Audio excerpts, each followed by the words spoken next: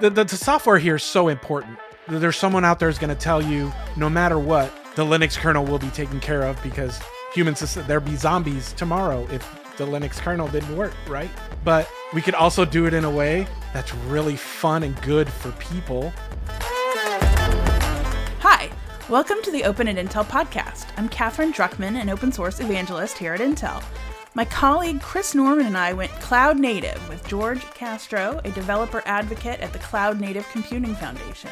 We completely nerded out on taking the desktop cloud native, open source community sustainability, and more. Enjoy, and please join us again for more important open source conversations. You can find more from the team at open.intel at open.intel.com and at open@intel on Twitter. Hey, so I'm talking today to my favorite coworker. His name is Chris Norman. And hello, and he's very cloudy. And we are joined by our new friend, George Castro. And if you are working anywhere in the cloud native landscape, if you're working with Kubernetes, if you've even heard of containers, you probably know who George is. I'm going to say that.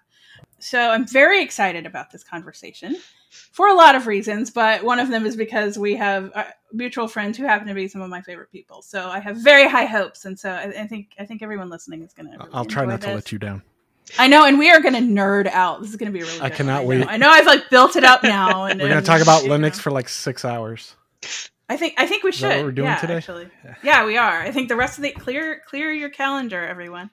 So. Okay, first of all, just introduce yourself just a minute so that people can get a picture in case for that like one person who's listening who doesn't know who you are. Sure. So I'm George Castro. I am a community manager, currently finishing up a sabbatical, and I've been fortunate enough to work in open source for a long time. I've worked on Ubuntu. I've worked on Kubernetes, Kubeflow, and Cloud Custodian, and a bunch of affiliated projects around the CNCF cloud native landscape, I guess. And that enormous diagram that we've all seen. And just kind of never-ending landscape. Doing what everyone else is doing and seeing the explosion of open source and doing what you can to help, move that forward, ensure that the next generation is all set to go, and just enjoy the technology that we all get to like play with every day. Yeah, can you believe this is our job, right? I know. Cool. I love it. I love what you said about the next generation, and we'll definitely get to that. But the one thing that I wanted to make sure we get in there is a conversation about an immutable Linux distribution that you work on, commonly known as immutable. We can talk about that word later. But yeah, a container. I also like to call it a naming things is so hard. I know, right? It really is. Naming things is maybe the hardest thing in engineering. But it is called Universal Blue. You can find it at ublue.it, which is, I think, charming. You blew it. Yeah, you're supposed to point at your laptop and be like, "It's time to you blew it." Yeah, there you go. So tell us a little bit about it. How's all this work? What's cool about this? Sure. So to back it up a little bit, I've always been into desktop Linux and all that kind of stuff. I've always, used GNOME and Ubuntu back in the day. I was very fortunate to meet a lot of people that worked in client and things like that. And going through kind of, I don't know, before 2010, when people were investing in the Linux desktop earlier in almost over 20 years ago, and then kind of took a detour to Cloudland, and always still kind of used a Linux desktop and things like that. But in cloud, I've always found it interesting where cloud dominates the computing. Linux just dominates the computing industry, right? Like you can't have a modern world with mobile and all that stuff unless there's apps running to do all that stuff. I've always thought it was kind of interesting that client has never really quite seen that success outside of mobile, and a few use cases by a vendor. And I've always thought it was very strange because it's the same powerful technology, and it just never quite got there. And this has always bothered me. And I was at KubeCon in Detroit, and I was meeting up with Colin Walters, who works on Fedora's CoreOS team. And he had been a Debian developer for a long time. And for a long time, he's working on a technology called OS Tree, which is a Git-like structure where you shove the OS in there. That's going to be the extent of my technical knowledge. I'm a community manager. And he talked to me. He was like, hey, and it was always weird, right? It was like that weird thing that you didn't understand, but your positives, it was useful for someone somewhere. And when we had breakfast, he was like, I shoved the whole operating system in there. I was like, what do you mean? He goes, no. I mean, I shoved the whole OS tree and everything into an OCI container, like a Docker container. I was like, can you repeat what you just said? What's that mean? Yeah. Yeah. And in the server and cloud use case, it immediately became apparent. And I think that community is going to run with it, right? It's the concept of being able to derive your operating system using common OCI tools that you use today. So imagine if you were to make your perfect server operating system, if you could say from CoreOS, right? And then do all the things in the Docker file for things that you want on that operating system, including using all the existing tools that you have. And then at the end, you type podman build, and then an OCI container comes out. Then you push that to a registry, and then you boot the metal off of it, right? And then you have the same model that cloud developers are using to build applications that they deploy on Kubernetes and all of the stuff that's happening. But now we can do that at the operating system level in a way that's consumable with tools that have been around. Kubernetes celebrated its 10th birthday yesterday. Wow. So I was like, well, the server nerds are going to love this. And having ties with the Kubernetes folks at SIG Cluster Lifecycle, Cluster API folks, as they started to see this, everyone was kind of like, wow, yeah, I could totally see. I was just talking to someone with a vendor who was like, well, sometimes we get Intel NICs that are they're not supported in the kernel yet, and we might have to do these little tweaks and things like that. I was like, well, what if you could just, from your existing distro, do the business that you need to do to get it to work? And as long as the image builds, the machine is going to work. Could that actually work? And before we left, Colin leaned over. He goes, I don't have time to work on any of this, but I'm running my entire laptop out of GitHub, because GitHub offers Git hosting, actions, and a registry. So I sat there and I kind of thought about it for a little bit. And I said, could this actually work? What if we can take a bunch of SRE nerds who aren't distro folks, and we can what if I can make my perfect desktop, right? But build it in the same way that I'm building and deploying my apps on Kubernetes and stuff. It would solve a lot of problems, I think. But at the time, I didn't think about that because I'm a nerd, and I went immediately to my home lab, right? Mm-hmm. I got a stack of Nux just like everybody else. And I got to work, and I started to shop it around with friends. And it's important. I want to mention that many of them do not run Linux desktops, right? They're just cloud nerds. And because the tooling is common, I didn't need to convince them to go install Linux on their laptop. They could just help me script out some things. So what we do is we grab Fedora, which publishes their images now as OCI in test. This isn't in production yet for them. They're going to do this probably in Fedora 39, which is next cycle. And I said, couldn't we just ingest all of these images, put whatever we want on them, and then just give people what they want, a little kit for you to make your own thing, similar to the first time you learned cloud and someone says, hey, you need to deploy this stack. You went looking for that set of YAML files so you could Docker compose up or whatever it is that you want to do. What if we could do that for client?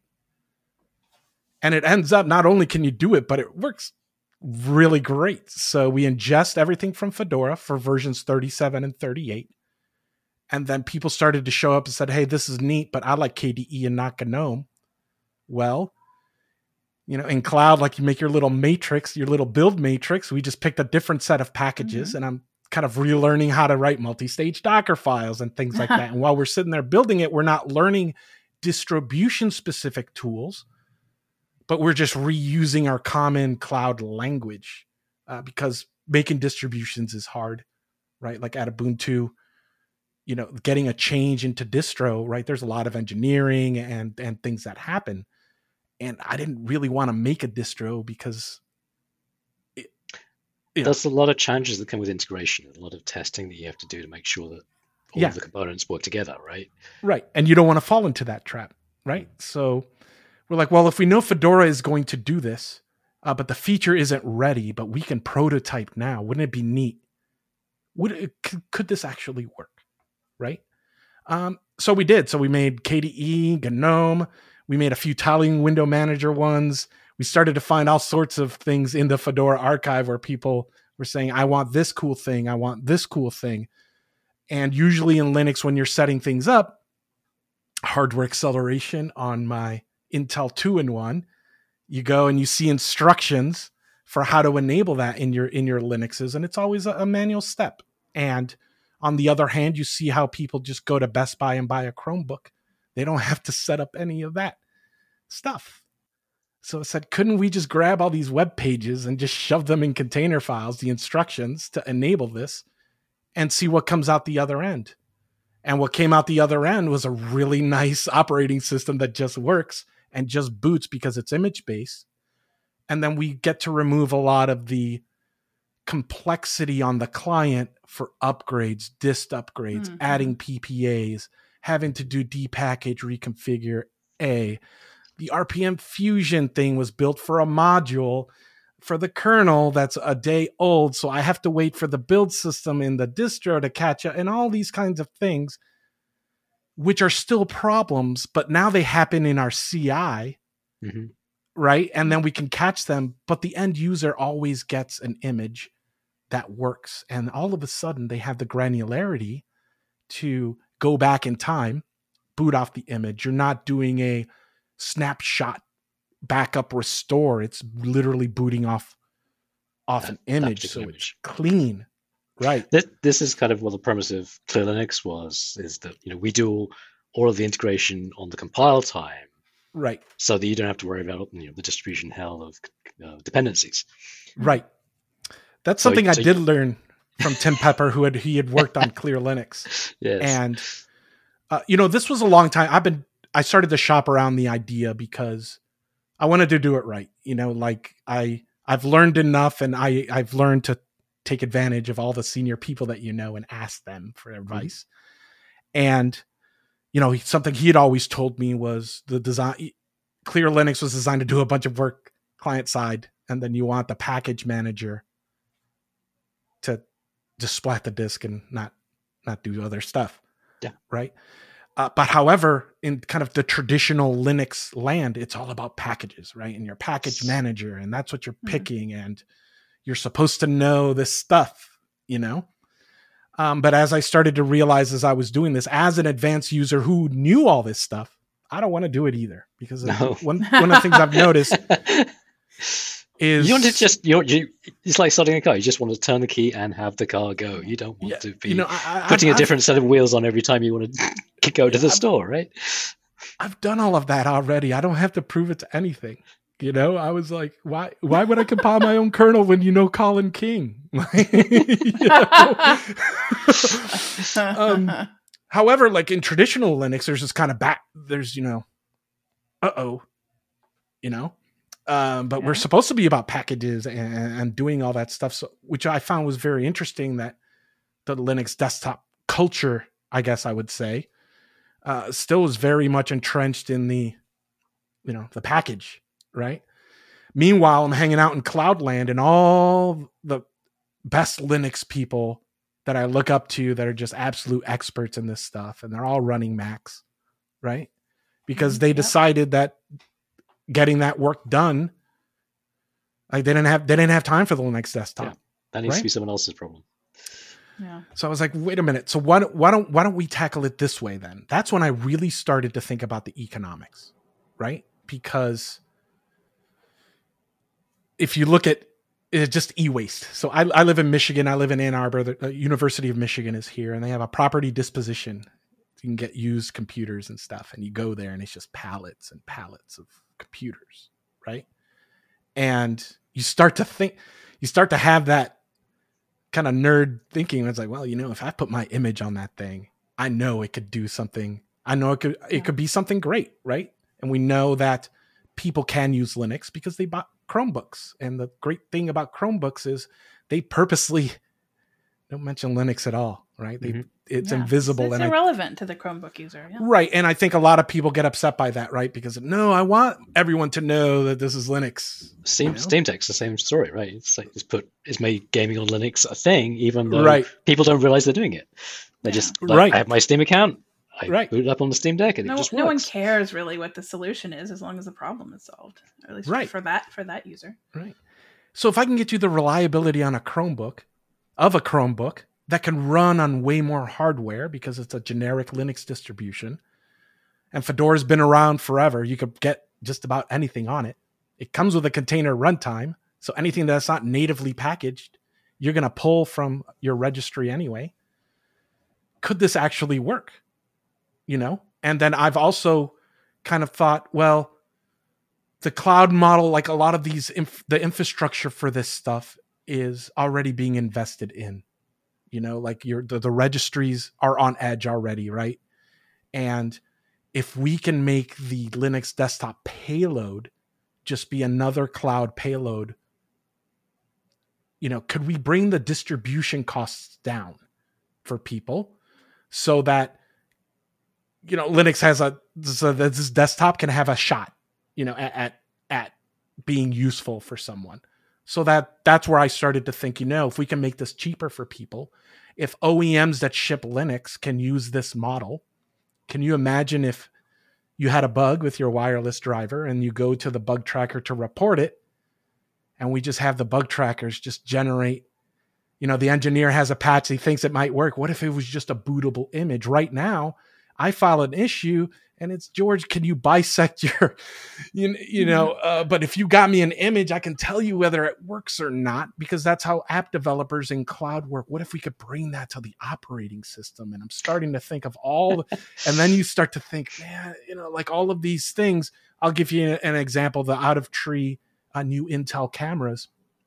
Someone in Fedora enabled those, and then they put it in RPM Fusion and things like that. But I can't get those in Fedora without following the instructions and things like that. Well, what if you could just have that on the image, right? And then the manufacturer and the OEM, they could figure that out. But I am on the image, we could slipstream that in. What if we can bring that kind of tight feedback loop between OEMs, the customer, and the distribution? Right. So then we started to think about, well, what we're doing here is taking the distribution model and make it more continuous delivery, which the distributions are already doing. But what if it could go all the way to the end, to the user? Mm-hmm. So that's when I started to think about, if distributions were more around this model, could that save a bunch of people a bunch of money? I don't know. But I know that the current model isn't working. I saw a news article the other day about a lot of the Chromebooks that schools have been buying at the beginning of COVID are now reaching their end of life time frame now. So, this is a great example of something that would never have been an issue if we'd gone down this road, right?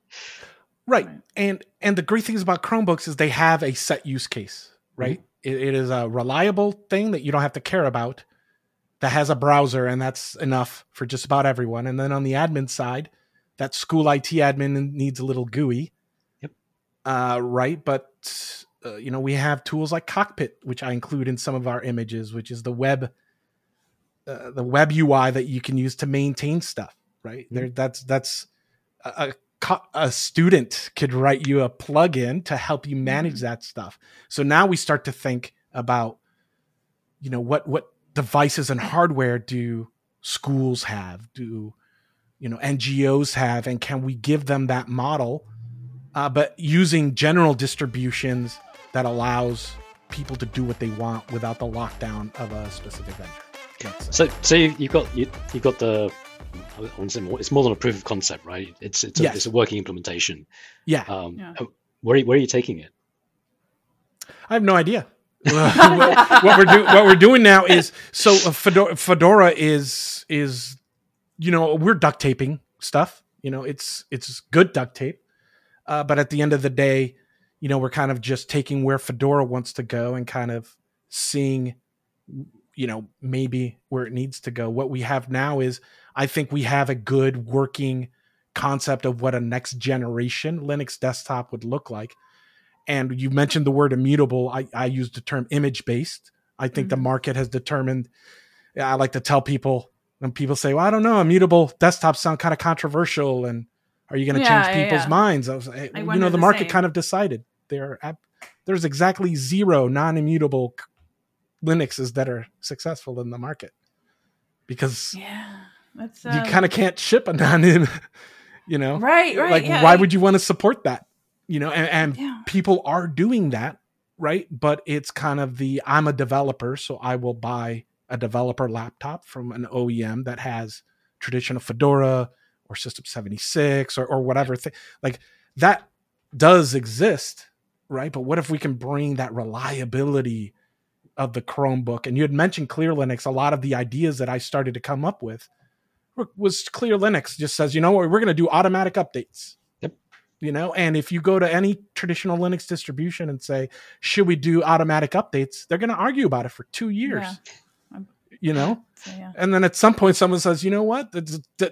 I've never seen my dad talk about updates for his Chromebook or anything. He just uses his computer. He just uses it, switch it on, yeah.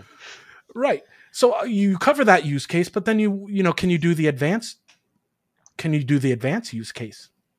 Because in my brain, I'm always like, well, if I have a container file that I can do whatever I want, I'm going to make the world's greatest Unix workstation for myself. So I started to add my cool stuff, right? And you all announced a new font, Intel Mono. I copied into my Git repo, and the next day it was on every single one of my machines. And all of my friends' machines, because we made a developer image with Visual Studio Code, and it's got Homebrew on it, and it's got the latest version of Python and Go, and we're just nerding out, and it lets people play and experiment, but they're doing it in an image-based workflow where you can experiment without accidentally putting yourself in a position where your computer doesn't boot, which is a problem with traditional Linuxes that that tax, nobody wants to pay that tax anymore, I don't think. I love that you mentioned that, actually, because I think there's a gut response when you talk about immutable distros, which, to be fair, I think I've only really started paying attention to this sort of ecosystem, if you want to call it, in the last, less than a year. But I think there is an initial but wait, don't, nerds like to tinker, but of course you can, right? It doesn't actually mean you can't change things. It means something else, right?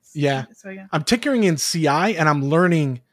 What's really great is I've had people say, I don't know, I like to tinker live and stuff, right? But then when they start contributing to the project, that's when you do the prototyping, right? This is what I want it to look like. Okay, now I put it in the CI so that it's automatically pushed down. Right. Or what I do is I just get too lazy and I just do it directly in GitHub. And then if the test pass, then I know I'll get it the next day on my system. So for something like, installing a font, that's a very low risk change, right? Yes.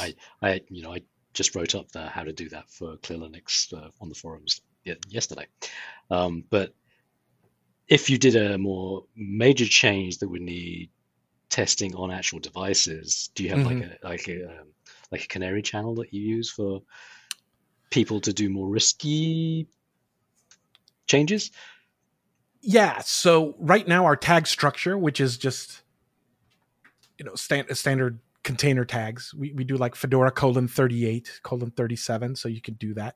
We do have a :latest because some people, even though it's not really best, I don't want to get into that best practice, but right now it's not ready, and I'm more scared about leaving people behind on an old version once Fedora actually blesses this as stable, what I do want to offer is a more diverse set of tags that lets people control the throttle, I call it.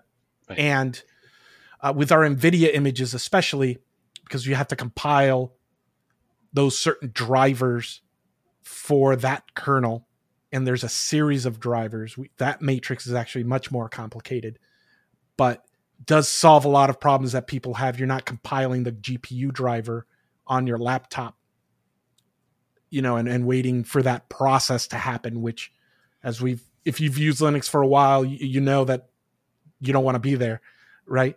Ideally, what you want is to use a GPU that has drivers in the kernel, and then you just always get the goodness. Yeah. Right. But unfortunately, people do have that stuff, right? So in my view, having those drivers on the image itself, similar to those camera drivers, gets people working hardware. It's not ideal, but it gets people working hardware. I don't in our brains, right? We're always thinking, wouldn't it be neat if we had like a test suite and labs and conform and all this stuff that you talk about when we are talking about CNCF projects? No, not currently. We're just enthusiasts doing the thing, and then so that's kind of where we were going to, is like, let's get the operating system out of the way.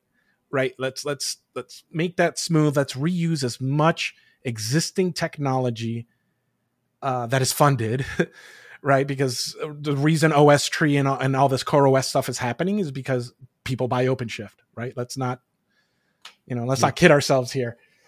And but I want the stuff for the desktop as well. So if I can piggyback on that, right? That's the first part. The second part ties into what I consider the biggest problem in open source today, and that's the economics of maintaining our open source projects and our people. Yes. So irregardless of what people say about Flatpaks, right? You mentioned that in a group of engineers, and you're going to have people talk for 3 days this way and that way, right? Yes. And to that, I'm just responding with FlatHub puts a button to pay that open source developer on the UI. Mm-hmm. And whatever problems you might have with Flatpaks, we can probably fix it, or at least get us to a spot where the priority should be is, if you're using a system like this and you see a cool app and it's an open source app and you click a button and you can send that person some money to help us bootstrap and maintain a healthy ecosystem of open source. And you have to have proprietary software support. It's going to have to come along too, because you have to do both. Would that be what we needed? If someone can have an idea for an app, they can put that on the Apple Store or the Google Store and start making revenue immediately. And open source maintainers don't have that, right? At best, you'll find a Patreon link or GitHub sponsors for the people that bother to go to that page, right? So for me, it's like lowering that cost, but then giving open source developers the opportunity that all the other developers have, right? That pick a platform. Like, we don't have a Linux desktop platform, right? But if you take a free desktop stack, you shove it into Flatpak, right? And see what apps people can make. You could do that, right? And then now, not only do we have, quote unquote, a Chromebook model, right? But now we have an avenue for open source developers to bring those native apps that they love to there. And since the desktop now has a container runtime, you get all the server stuff, quote unquote, for free, mm-hmm. right? So any of the technologies that you're reading about or whatever are now available to you. And then you have a system there. You can get all the browsers. Can this actually work as a way to bootstrap the next generation of people who are going to be the ones maintaining the kernel, Kubernetes, all of these things that kind of run the modern world? And we have to figure that out as a community on how to make that sustainable as a whole. And it doesn't matter what company you work for, right? We're in the business of ecosystems here, right? And it's we all have to take care of the natural resources that are available to us. And for that, that's the people, right? Yeah. So, open source is people.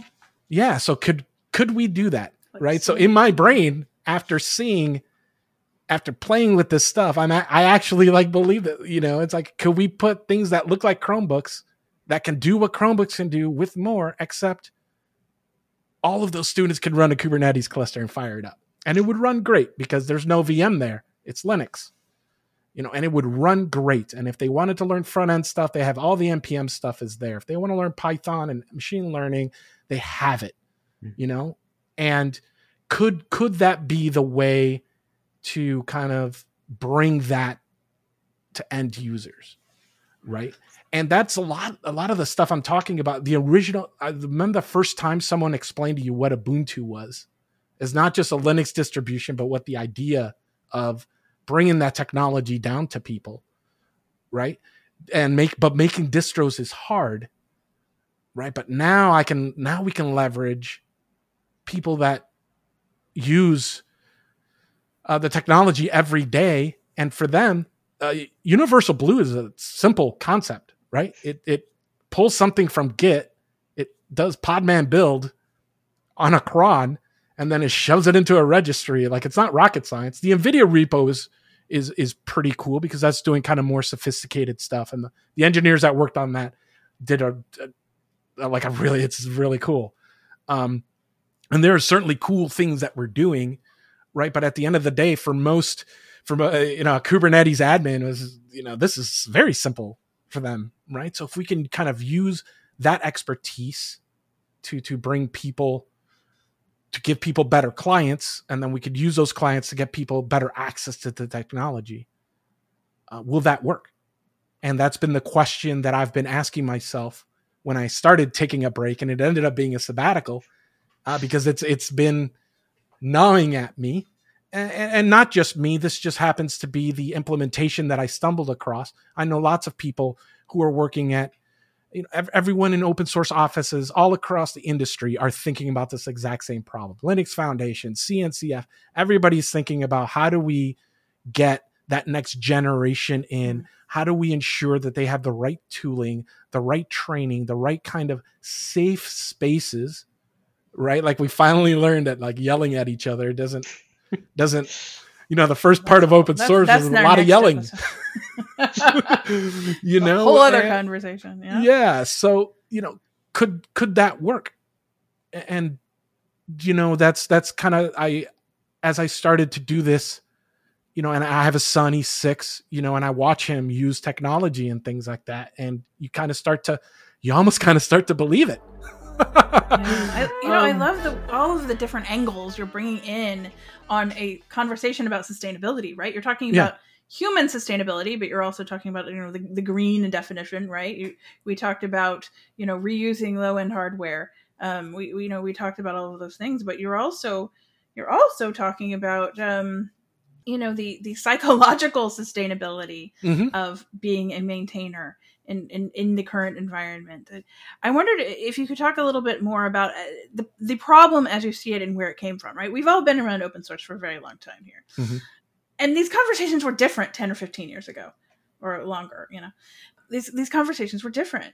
The world has changed. Obviously, technology changes very quickly and that's a given, but it's not just that. It's the way that we interact with it, the way that open source software is made, the culture around it, I feel like has changed. Mm-hmm. It was a little bit scrappier and more DIY and more purist, I think, when I entered the conversation than it is today. And again, the way Chris and I have talked about, the monolithic to microservices, right? Again, everything's very specialized, and you're in this tiny little pocket, and maybe you're not even aware of the larger ecosystem you're part of in a way. And I just wonder if you could kind of talk about the way you see especially the cloud native landscape evolving and how it may have contributed to sustainability problems that now you're talking about addressing. Wow, that's really that was a lot. I know, but to be fair, you gave us a lot to go on, so I'm trying to unpack a lot of different threads at once. Well, I think you're touching on part of the reason I wanted to be on this show, and I've been like mailing every YouTuber I know and stuff. Is if there's one thing I think, having gone through the early phases, Ubuntu when it was brown, the early phases and stuff, and the early days of Linux. Yeah, I can't even remember, by the way, what you said. Remember the first time somebody... I don't remember the first time somebody told me what Ubuntu was for. It was so long ago. It's completely gone. No, it was brown, though, I think. Yeah. No, it was brown. Yeah. Is I think at first you're just kind of like, this thing is so cool. We're going to take over the world. And we're going to spend most of our time arguing with people, telling them why this is the best thing ever. Right? Like back in those days, like you had a Linux user group and you would go and you would have install because that was still a conversation that had to be had before we won. Yeah. And then Cloud and Mobile happened. And then I think open source is you almost kind of... It's shifted from being its own thing to being just a part of the way software is developed now. Nobody thinks about it in the same way at all. Yeah. And even the people working in it, the people making the open source software, they are in many cases so far removed from that original conversation. Yeah. Because again, this is just the way software is made. Yeah. And so we're now seeing a proliferation of internal open source projects within corporations that never even see the light of day. Yeah. But I wonder how that contributes to all of this sustainability issue, because again, people are working in their own little worlds. It's such a different conversation. Yeah. And I think initially, like you think about it, I think when people look at technology, right, war, it's like everything is a war, and you're kind of thinking in that military, we're going to take over and market share. Android versus iPhone. Yeah, and everybody wants, what's your favorite distro, and say something bad about Snap or whatever it is you want, to get out of people. And then it ends up being, you won the cultural war, right? And you don't know how to, like, all of a sudden the questions are totally different. And it becomes more of, and what I've learned in my cloud native journey is, that's what people call it, is it takes a village. That is the one thing I learned about Kubernetes is it takes a village. No one person or team can know anything. And things work a lot better when you get all the smart people together and then they figure out what should be commoditized, right? Because at the same time, we need companies to support open source. And in order to do that, they need to be competitive in the marketplace. So for them, the trick is how much of this stuff can be commoditized that we want to maintain along with everybody else, right? But allow us to make the secret sauce that goes on top so we can compete with each other. So it's co-opetition in a way, right? But we need to ensure that ecosystem, in this case, I'm going to use Kubernetes as an example, right? Kubernetes needs to be healthy, and we want companies to be able to compete in that marketplace, right? But what we don't want to happen is the people and organizations that are contributing the most doing a bunch of the legwork, and then people that aren't contributing the most being rewarded in the marketplace because they're not spending the money to invest in open source. They're not on the bleeding edge, yes. And we know we do not like that pattern. We see a lot of friction internally of people not wanting to go down the open source route because they're very concerned that they're going to lift all boats. And it's like, well, no, then you make the total available market bigger. It's good for everyone, right? Right. But it's like, no, we can't help the competition, Right. And a lot of this stuff is organizational and people wise, right? If I was working in the perfect organization that doesn't exist, right? Open source internally as would be a no-brainer. We're going to lift all boats and we're going to rock it because we're agile and we know how to ship product and we know how to put stuff together faster than anybody else, right? But what can happen, what people are afraid of is we're going to invest in doing it the right way, which sometimes takes longer because investing in doing open source correctly is the harder road. But it's better long term. However, you do see it when companies are doing it right, and then a competitor comes along doing half as much work, and then gets the bulk of the pie. Yeah. So in many ways, that's why we need to ensure that the rules around that ecosystem are fair, and that's where I think the challenge is, because that is going to be the crux point of bringing in those new contributors. But they also need to understand when you're wearing your ecosystem hat and when you're wearing your work hat. And I also think that it took time. And we didn't have time in the early on because we are now getting to the point where, people are cycling out, they're retiring, and before it was the early Linux that you kind of knew everybody and everybody was kind of in the same place. Mm-hmm. Now we've gone through that generational set of learning where we can sit there and say, at some point, all of us are going to end up working for all of the affiliations anyway. So your relationship as an engineer, as a professional, is to be that.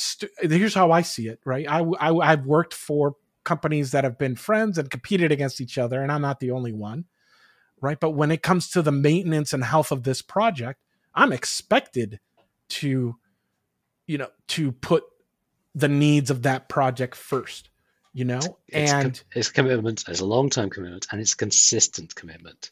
Exactly. And I think what you will find is in the projects that are run well and are successful is you see that kind of stewardship of those projects, even if whatever happens with the affiliations in the background kind of that's important to some people, but not to us when our job is to ship Kubernetes that day or whatever project it is. Yeah. It's important to the hosting company that they have the right number of people in the right number of projects, right? Exactly.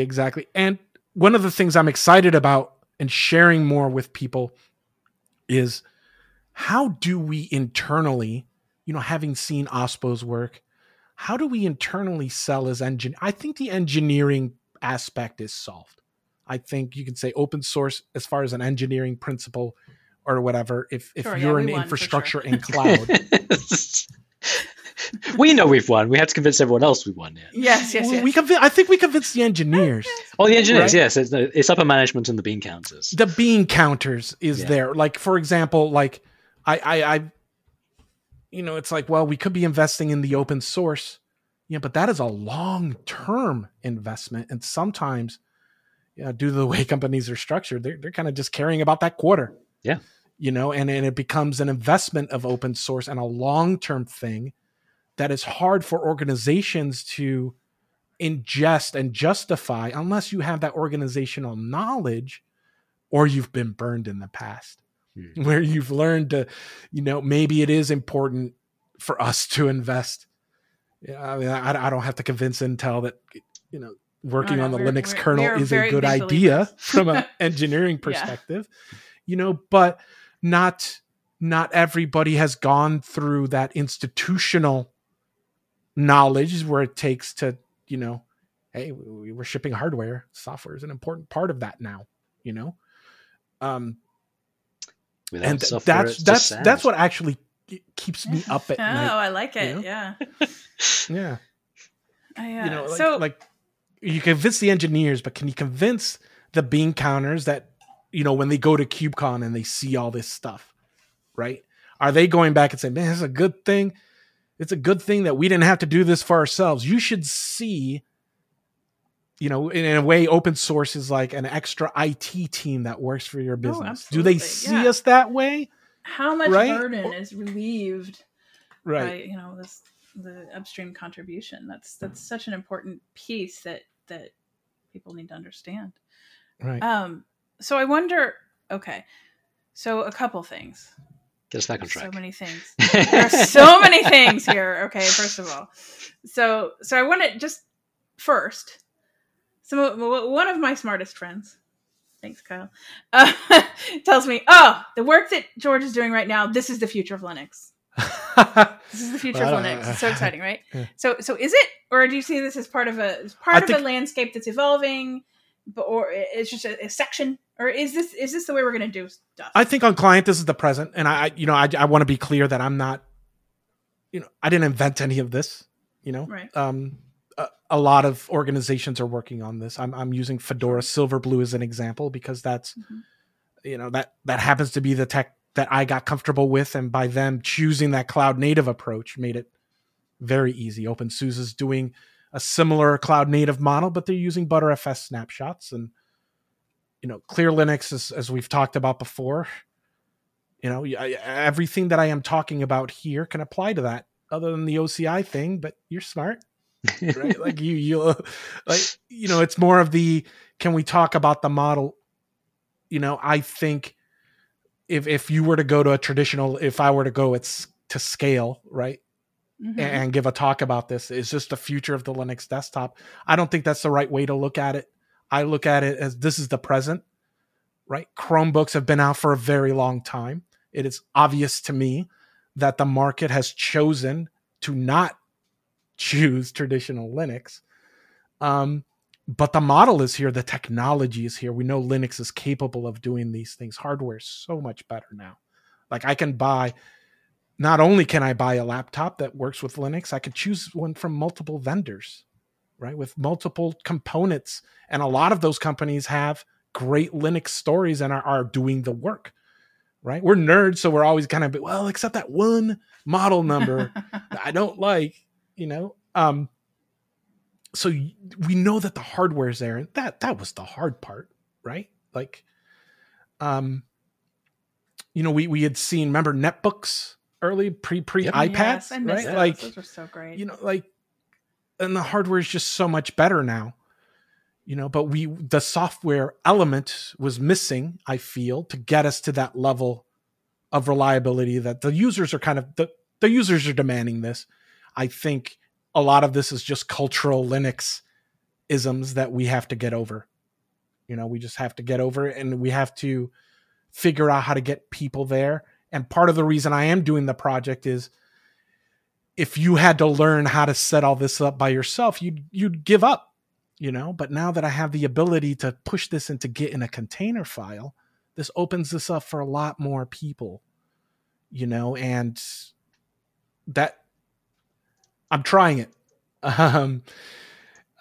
We decided we were going to try it because at first it was, this is going to be a passion project, have set expectations of what it's going to be, but you see someone struggle getting an NVIDIA driver working on their laptop. And this is the only thing they have, and if we can provide value for that then, and if we can provide value for Fedora to show them that their investment in this technology, even though they started it off, for server and cloud, if we make it all the same and it's all edge, you can kind of sort of solve another problem also. And it's sure. Neat. Yeah. I mean, as a developer, a developer in a former life, that part of it is so appealing, right? Yeah. Reproduce it, the consistency element. Yeah. So before we've been going almost 50 minutes, which is awesome. I told you were going to get the George Castro I'm not experience. editing I apologize. anything. It's all going in. This is gold right here. Did Cal tell you how much I talk? Delicious gold. But I did want to... full podcast, yeah. Right, yeah. Slice but it and dice it. I want to get to the cloud native, the CNCF thing, right? Oh, yeah. Let's talk about that, yeah. Yeah, so I think, okay, so... We're participants. We're big fans of CNCF around here. Mm-hmm. Tell us about that organization and tell us where you fit in. So I'm hoping to start here next Monday. Actually, yes. my sabbatical is coming to an end. Right, like Universal Blue is a great project and it's sustainable now because it was designed by SREs. So always a good sign. I'm hoping to change 2 numbers every 6 months and call it a day. And, but as I've been doing this, it has exercised those muscles to think about this kind of stuff a lot, and it also reminded me that, we need to copy and paste the model across more organizations. So one of the great things about the CNCF is there's a lot of stuff there, right? And one of the bad things about the CNCF landscape is there's a lot of stuff there. And you don't, right? Like Kubernetes is kind of like the operating system-ish, I guess, the kind of center, right? And you have all the other projects. Like engine that drives it, yeah. Right. And a lot of the stuff runs on top of Kubernetes, right? So how do we take those processes and use that in as many projects as possible, right? Because Kubernetes was large, it was important. By the time I got there, like it was already successful, like there was no day where it was like, wow, we were gonna fail until George showed up. Like that never happened, a problem, right? But I have worked in smaller CNCF projects like Cloud Custodian, where it's mostly a single maintainer, Kapil just trying to do a day job, be a CTO at a startup, and run an open source project on the side. And we've been stuck in incubation forever, or sandbox forever, and we're trying to move to incubation, and you're filling out all the paperwork. But unlike Kubernetes, you don't have 6 full-time community managers helping you out.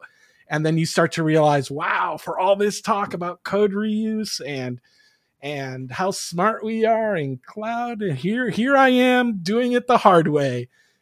So that's what I'm excited. That's a problem I want to fix. Like that is like, there's just templates, even something as simple as, do you have all the information in your README for your project? One of the things I've learned is at the bottom of your README, put the link to your mailing list, your channel. Yes. And you talk to a lot of people and they get this, they know this, right?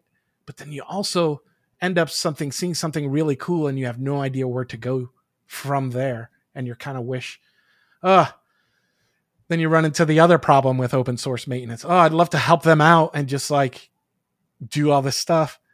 But I've got my own problems. The other issue I think we have generationally is at first, it was so simple. We have Linux, Apache, and MySQL, and PHP and Python. Done, right? Now, not only do we have tools, we have multiple copies of tools. And then every time there's a new language, those tools double again because everyone's going to now we have everything in Rust, right? And the explosion, you can't put that genie back in the bottle. So now it becomes a people problem again. And it's how do you run an open source project? How do you handle your first PR where you can tell that someone didn't read the documentation and your project isn't really going in that direction, but now you have that awkward conversation. If I would have just written that down in my contributor guide, set expectations, I wouldn't be in this mess, right? I know those lessons and I keep making the same mistakes over and over again because I'm a human being. So those are the conversations that I think maintainers should be having amongst themselves. And agree. It needs to be in a place that can be the honest place where we're talking about open source and isn't where the bean counters are around. Like we have to do the nerd, like it's the community home lab, at that point, like no embarrassment. I had to do something really bad to get this thing to work. Look at how horrible this is. Isn't it amazing? Like you have to have those safe conversations in an environment where you can tell another open source maintainer, I tried to do this with that toolkit. Here's what I've learned, and having those kind of shared best practices around not just the engineering, but I had at first when I was doing the project, I was all about getting eyeballs on it, right? As I was struggling, you're doing the open source thing and you're struggling. I need to get more eyeballs on this. And my friend Marco was like, if you had 30,000 eyeballs right now, this would be a disaster, right? Because we haven't written down the docs yet, Mm-hmm. And how many times have you heard write docs? All the time, right? But you just get so caught up in the one user shows up, right? And my laptop didn't work and you finally got it to work. Thank you. And you get so caught up. Yep. Yeah, that you kind of forget to do the eating your vegetables. Human part. Yeah, you got to eat your vegetables. So, now that I've kind of gone through that on my side project, and one of the nice things about doing it in a side project is, you can make mistakes and not be like in trouble at work because, because you made a mistake. And that's where I kind of started to think, could we bring these kind of lessons that people are having, and how can I help connect those maintainers to each other in a way that helps them understand, hey, we're having an issue with this bit of thing that we have to set up for our project. Every project has, what software do we use to enable our communities, right? Yeah. Are you picking Discourse? Are you going with mailing list? Like, you could have podcasts for days on this kind of tooling, right? Yeah, and we should actually. That's and you can go on the internet and get all sorts of stuff, but it could also be more efficient if you're talking to people who are maintainers just like you are, that have gone through that process, and it kind of filter out, and kind of be like, well, what do my other compatriots that are in the field doing, right? It becomes more of a, I can watch an F1 race, right? And figure out how they're driving, right? But the conversations that the drivers have between each other on how they take turn 6 or whatever is totally different from what us fans see, right? So I love that analogy. Right. So we want open source maintainers to be able to have high bandwidth, low noise conversations that are about tooling or a bit of open source governance, right? We didn't even touch governance. That is an entire sphere of things, so how do I knowing that it takes a village, how do we get all of these expertise for these different areas, around a common place where they can talk about it, and it's no stress about, well, there's always going to be stress, but there's something to be said where it's like, I'm kind of struggling with this part in my project. Here's a room of other people struggling. Let's hug it out. And as we've seen so far, the village is doing a pretty good job, as self-critical as we are about the issues that we have about supply chain security and all of that stuff. And all of that, we should also be proud of the kind of anthropological successes that open source has had as a group of people that are trying to fix. I mean, modern society is complicated. The level of technology that we're using is incredible compared to, just a few short years ago. So that's where I'm at. I want more, and I want to make it faster. So I think everything that you've said is basically a reminder that software is made by people. And there's this human element, and we have to, we can talk all day long about the technical thing, but it's not actually yet made by machines. I mean, it will be, but you still are going to have people somewhere in the equation, right? And there's all that human work and all of that stuff that goes into it. And I mean, everything we've talked about for the past hour has been, goes back to the fact that it's the human work. It's, it's the human conversation. It's the human interaction. It's the human documentation. It's all of these things that go into these projects. And I think what I hear you saying is that you see the role of, for example, the CNCF as really trying to help fix, quote unquote, the quote unquote problem with open source that isn't really a problem with open source, but because to grease the wheels, grease the wheels. Yes, there is a human element that needs to be addressed, that maybe an organization like that is empowered, or at least positioned well. And one last point is the software here is so important, right? Like, there's someone out there who's going to tell you, no matter what, the Linux kernel will be taken care of, because humans, there'd be zombies tomorrow if the Linux kernel didn't work, right? But we could also do it in a way that's really fun and good for people, right? Like, if it was like, I work on a thing that is important, but it's not a lot of fun, like, you wouldn't want to do that. Like, I think you want people to be excited about the stuff that they work on, and not having gone through that open source burnout that we know, we didn't talk about this, but we know people struggle with. Sure. Right. And fixing those problems and understanding them outside of an engineering aspect is, I think, a point that we should talk about in a future episode, because that is an entire entirely The different title, thing. Yeah, human problem. Yeah, it's not good enough that the stuff is maintained. Those people need to feel like they're doing something awesome. They need to, it's a nerd version of F1. Show me the spectacle of open source development. That's what I want to see. There's the tag for the podcast, Catherine. Yeah. The nerd version of F1. Yeah. Oh, I love it. Oh, this has been so good. We're going to have to do a follow-up for sure.